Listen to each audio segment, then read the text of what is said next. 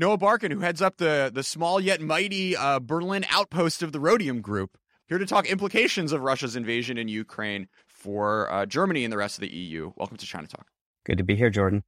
By the way, the Rhodium application for summer interns is open and interviews have already begun.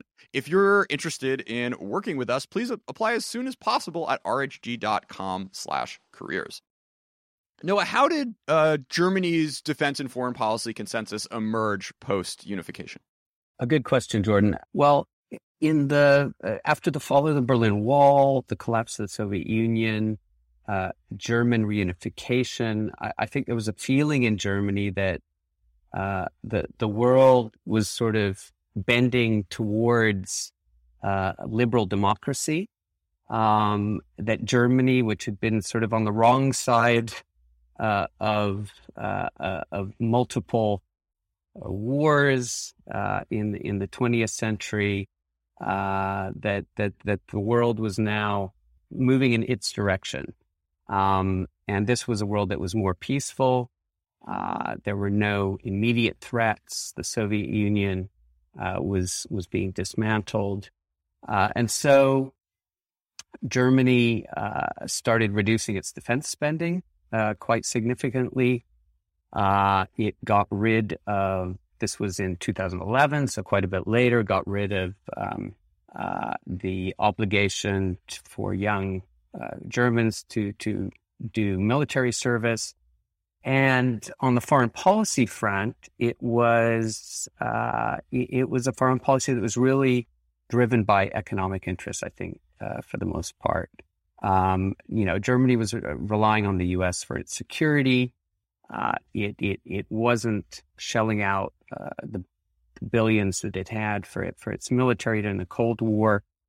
And it was, it was trading with everyone. It was turning into a sort of manufacturing powerhouse, and doing exporting. It became, one of the world's leading exporters, and doing business with the U.S., but also with countries like China, which I guess especially in the 2000s was emerging as a big economy, and an economy that was quite compatible with that of Germany's. Germany, which made machine tools, engineering goods, etc.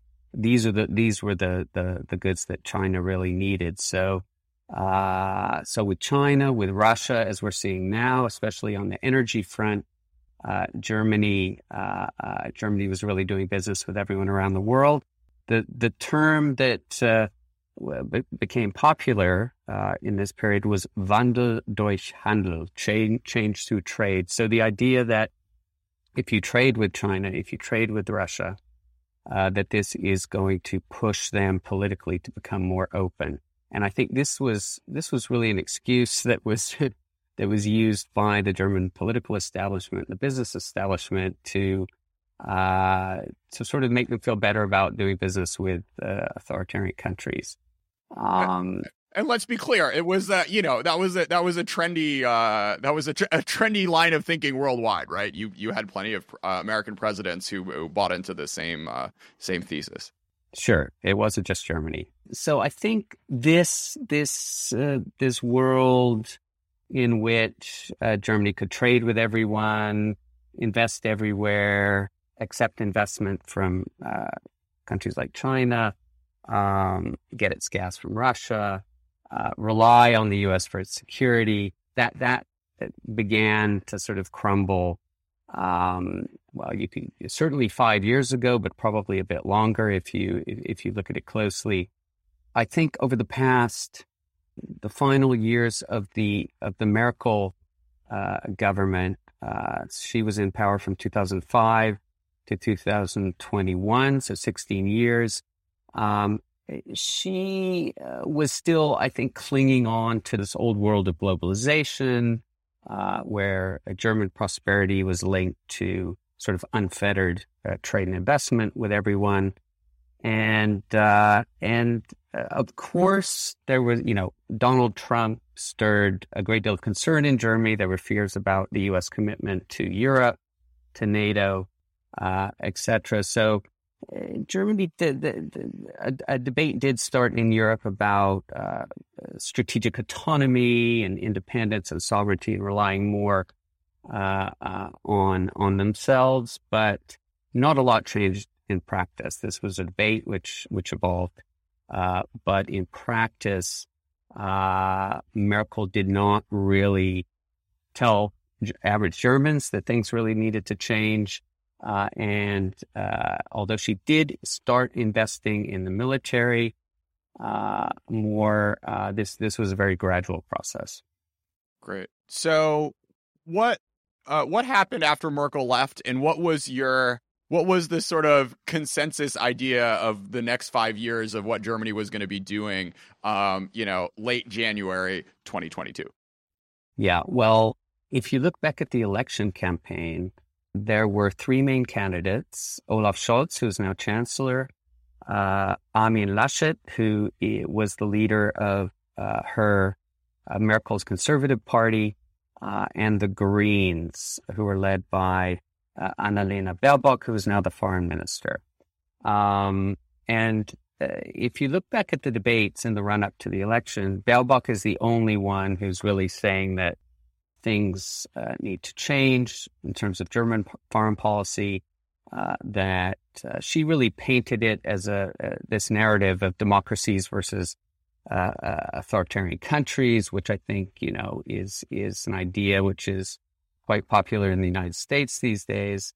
But her two opponents, Olaf Scholz and Armin Laschet, were both preaching continuity and sort of dismissing Baerbock as naive, because she was suggesting that, well, you can't continue to bolster economic ties with China, that this Germany has dependencies that it's created.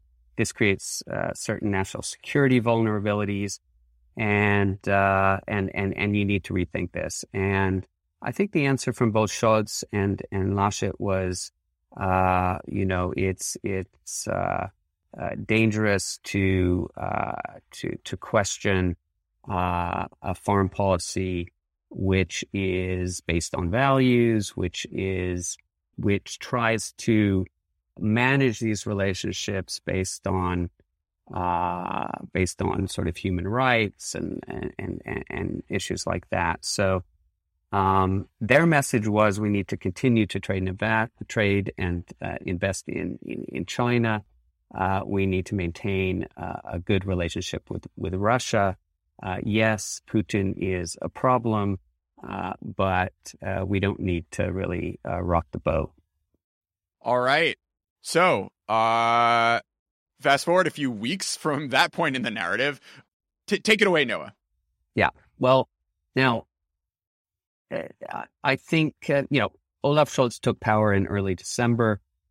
So he's only been chancellor for about 3 months. He's in a coalition with two other parties, the Greens. As I said, Baerbock is now the foreign minister, and the other party is the Free Democrats. Scholz himself is a member of the Social Democrats, the center-left party here in Germany, which has a sort of a reputation of being quite close to Russia. The SPD chancellor in the 1970s, Willy Brandt, is known for his outreach to the East, Ostpolitik, and I think the SPD has always clung to this. Of course, this was during the Cold War, when Germany was divided between East and West. But Scholz came in not promising a big shakeup in German foreign policy, but the events, of course, have gotten in the way of his plans, and we saw, fairly early on, I think even before he came into office, Russia was massing troops on the border with Ukraine. I think the instinct of Scholz was not to play this up too much, to reach out, to try to talk to Putin. I don't think anyone here believed that a full-blown invasion was a possibility. But when that happened, when Putin recognized these two separatist areas in Luhansk and Donetsk, and then shortly thereafter began sending Russian troops into Ukraine, that changed the dynamic. And there was a big debate about would Germany shut off Nord Stream 2 or Nord Stream 2 is this pipeline that Germany that Russia built that sort of bypasses Eastern European countries like Ukraine, goes through the Baltic Sea and straight to Germany. And this was pushed by Scholz's party, the Social Democrats. There was a Nord Stream 1 pipeline that was built under the former Chancellor Gerhard Schröder, who's known to have very close ties to Putin. He's now a lobbyist for Russian gas companies. And another pipeline was built in the final years of the Merkel government, Nord Stream 2. And so one of the big questions was, and this pipeline has essentially been built, but gas has never flowed through it. Would Germany use this pipeline as leverage with Russia? In other words, threaten never to turn this pipeline on if there was any sort of military aggression by Russia in Ukraine. And initially, Scholz and senior members of his party, they hesitated and were reluctant to use Nord Stream 2 as leverage, came under huge pressure.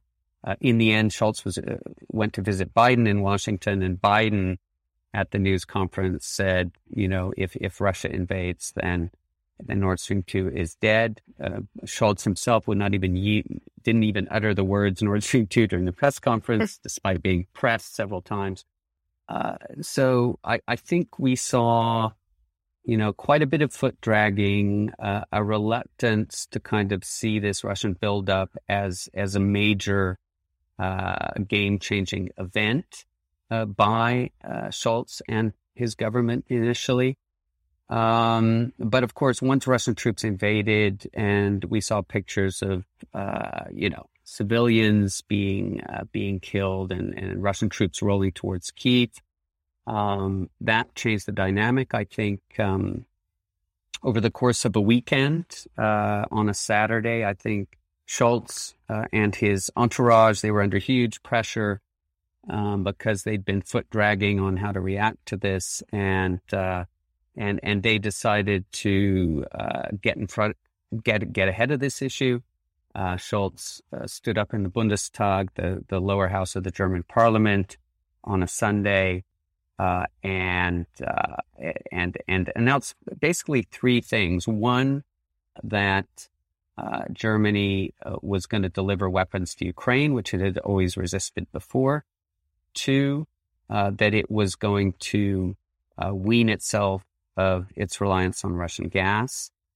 And three, and this, I think, was perhaps the biggest surprise of all, was that he was going to create a special fund to invest 100 billion euros in the German military. So it was an acknowledgement that the German military had been underfunded for years, that we were in a new world. There was a war in Europe. This is Ukraine. There's only one country between Ukraine and Germany, and that's Poland. And that Germany had to rethink its approach. That the world had become much more dangerous, and Germany had to invest in its military. And this is something that Germany, although military budgets had gone up during the final years of Angela Merkel, they had resisted pressure from the U.S. and other allies to invest what NATO agreed back in 2014, which was that every member would invest 2% of its GDP in its military by 2024. So Germany had been moving in that direction, but very slowly. Scholz was suddenly saying, we're going to do it in one fell swoop. And we're going to reach this, 2% target, within a year or two. And we're going to do it by investing massive amounts of money in the German military. So this was a real surprise to everyone. And now we're at the implementation phase. He has to sell this domestically. Noah, it seems to me the way you lay out the narrative that this was overdetermined and that there was no sort of other, had another candidate been elected, had a kind of, slightly different political consensus been apparent, like regardless of like a reasonable makeup of the German system in 2022, you would still have had this dramatic a response. Is that the case? Do you think there's a bit of Olaf kind of like overcompensating because he was like wrong on the issue circa January 2022, or was the sort of domestic political consensus so strong that these radical measures needed to be taken that there was no way in which you wouldn't have seen this level of a German response to the events? Ryan Reynolds here from Mint Mobile. With the price of just about everything going up during inflation, we thought we'd bring our prices down. So to help us, we brought in a reverse auctioneer, which is apparently a thing. Mint Mobile Unlimited Premium Wireless. How to get 30, 30, bit to get 30, bit to get 20, 20, 20, bit to get 20, 20, bit to get 15, 15, 15, 15, just $15 a month? Sold! Give it a try at mintmobile.com/switch. $45 up front for 3 months plus taxes and fees. Promo rate for new customers for limited time. Unlimited more than 40 gigabytes per month. Slows full terms at mintmobile.com. Well, it's a good question, Jordan. I don't think we'll ever know. I mean, I think certainly that Scholz and his team felt they were felt under huge pressure, that they were sort of behind on this issue, that they were getting a huge amount of criticism. Germany was criticized by for not sending weapons to Ukraine. Criticized, the ambassador, the Ukrainian ambassador here in Berlin was very vocal. We had leaders from other European countries coming through Berlin and making very clear. The Polish prime minister came through town, sent a tweet right before he was going to meet with Scholz, and said he was going to try to shake him into to having a sort of a conscience regarding what was happening in Ukraine. So they were under huge criticism. I think they clearly felt that something needed to be done, something that was bold to get back on the right foot. I think it's hard to say whether another chancellor would have done the same, but I think what's very clear is that the story that German leaders were telling the population was no longer credible, that you can, continue to do deals with, and let's not forget, Putin annexed Crimea in 2014. There was a brief invasion of Georgia in 2008. He was active in Syria, working with the Assad regime. And despite all this, the German government was agreeing to build pipelines that were bypassing some of these Eastern European countries like Ukraine. So this story that we can do deals with everyone, that we don't have to invest heavily in our military and our own defense, that story was no longer credible. So I think whether it was Scholz or another chancellor, I think that we were moving in this direction, and these changes were overdue. In the nearly 5 years I've been doing this show, recording remotely has always been a bit of a nightmare. Halfway through a great conversation, a connection would die, servers would time out, the audio quality would go busted. The better our conversation went, the more stressed out I got that I would end up losing the audio. I tried at least 5 different software solutions, including Zencastr, Zoom, Ringer, and Squadcast, but all of them lacked the functionality and reliability of what I finally landed on, Riverside. Riverside has a great feature suite from local and cloud-based recording so that even if my guest internet is garbage, I still have decent sound to share with you all, to 4K video, which I'm going to start using to spruce up the China Talk YouTube channel. But most important, it just works. Before Riverside, 10% of my recordings broke, but in the past 2 years I've been rolling with Riverside, it has been absolutely rock solid. If you're a podcaster or YouTuber or just someone who runs online events, check the platform out at riverside.fm. It wasn't just a top-down thing, right? We had hundreds of thousands of people in the street one weekend in Berlin, and it seems to be a real kind of like collective outrage at what's been happening in Ukraine. Can you talk a little bit about the sort of neuralgia points which this is pressing on among the German people more broadly? Well, I mean, war has a special resonance in Germany. There are walking around in Berlin, you can still feel the war. There's a massive memorial to the Holocaust right next to the Brandenburg Gate. There are buildings here in Berlin that still have, bullet holes and mortar holes in them from World War II.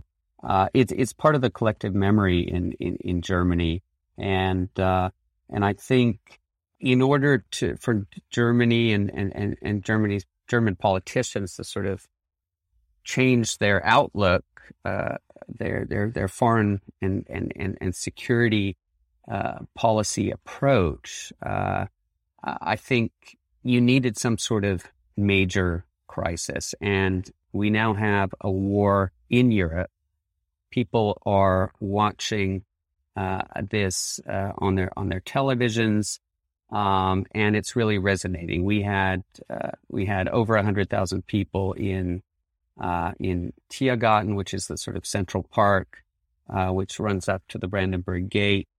A few weeks ago, this was I think the same day that Scholz went before the Bundestag and made his big speech. You had a rally yesterday for Women's Day in front of the Russian embassy, thousands of people, and so this is also a ground up thing. And if you look at the opinion polls, Germans were always opposed to a solid majority in Germany was always opposed to military interventions, to investing in the military, to certainly delivering weapons to conflict zones, and that has flipped. There's now 65% of Germans are in favor of these measures. So we've seen a shift in public sentiment, and I think Scholz and his people probably realized that this was happening, and that's the reason why they did what they did. Yeah. No, you had a quote from an anonymous senior German former official saying, "Freedom does not mean as much in Germany as it might in other places." Did it actually always mean a lot, and people were just not worried about losing it? Well, this person who's a member of the government, but I was talking to him on a sort of off the record basis. He was in the previous government, also in the current one. His view was, he pointed to the fact that after World War II, neither East nor West Germany was truly sovereign. That East Germany was controlled. Certainly, the Soviet Union had a hand on what was happening in East Germany, and West Germany was divided into zones that the Allies didn't control, but certainly in the decades after World War II, it was not perhaps fully sovereign, according to this person. And so his argument was that Germans are used to living without the degree of freedom that perhaps you see in some other countries, and that and they also went through traumatic economic times, the Weimar Republic in the 1920s, which gave rise to the Nazis. So I think stability is very important in Germany, and with stability, closely linked to stability is economic prosperity. And Germany has had a very good run over the last 15, 20 years.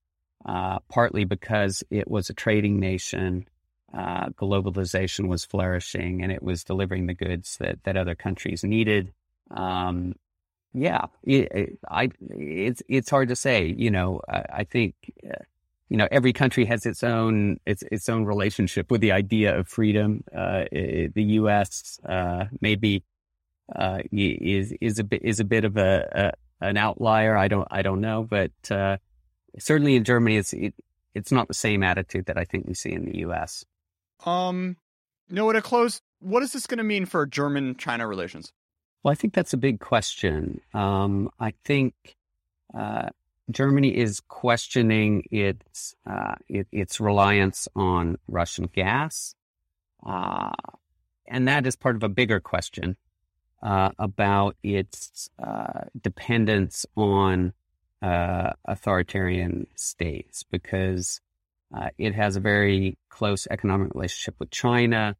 Some of Germany's biggest companies, certainly the car makers and a few others, are hugely dependent on the Chinese market. They get, 40% of their revenues and profits from China. So I think the big question that people are asking now is what the changes in German policy that we're seeing with regard to Russia. So Germany saying we're going to wean ourselves of Russian gas because this makes us vulnerable. Is that going to spread to or turn into a broader debate about Germany's dependence on a country like China? And I think that debate was already percolating before Russia's invasion of Ukraine. I think it certainly is sort of wind in the sails of those people who are saying that, the world is moving in a direction, who embrace this narrative of democracies versus authoritarians, states. So we'll have to see. I think a lot depends on how China behaves in this crisis. We've seen China offering its support for Russia, hasn't condemned this Russian aggression. Now I think Europe is putting huge pressure on China to use its influence with Putin, if it has influence, and stop the violence. There was a call between Olaf Scholz and Emmanuel Macron with Xi Jinping in recent days, and I think that's the message to China. You need to use your influence to stop this death and destruction that we're seeing in Ukraine. And I think if China is constructive about this, that can mitigate the damage to its reputation. But if China sits on the sidelines and continues to sort of talk out of both sides of its mouth on what's happening in Ukraine, then I think that could seriously damage do lasting damage to its image in Europe, which is not great to begin with. That's perhaps a topic for another podcast. But this certainly has the potential to damage German China and also European China relations. Noah Barkin, thank you for part of the time. Thanks, Jordan.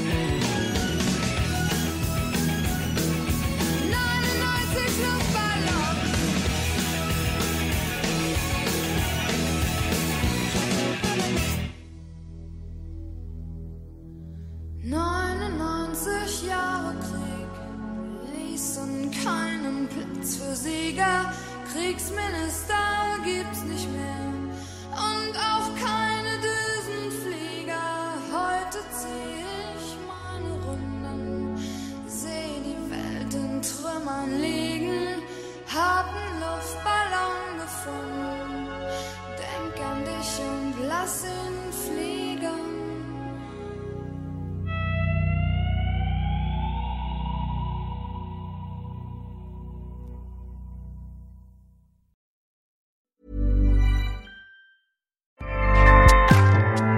Acast powers the world's best podcasts.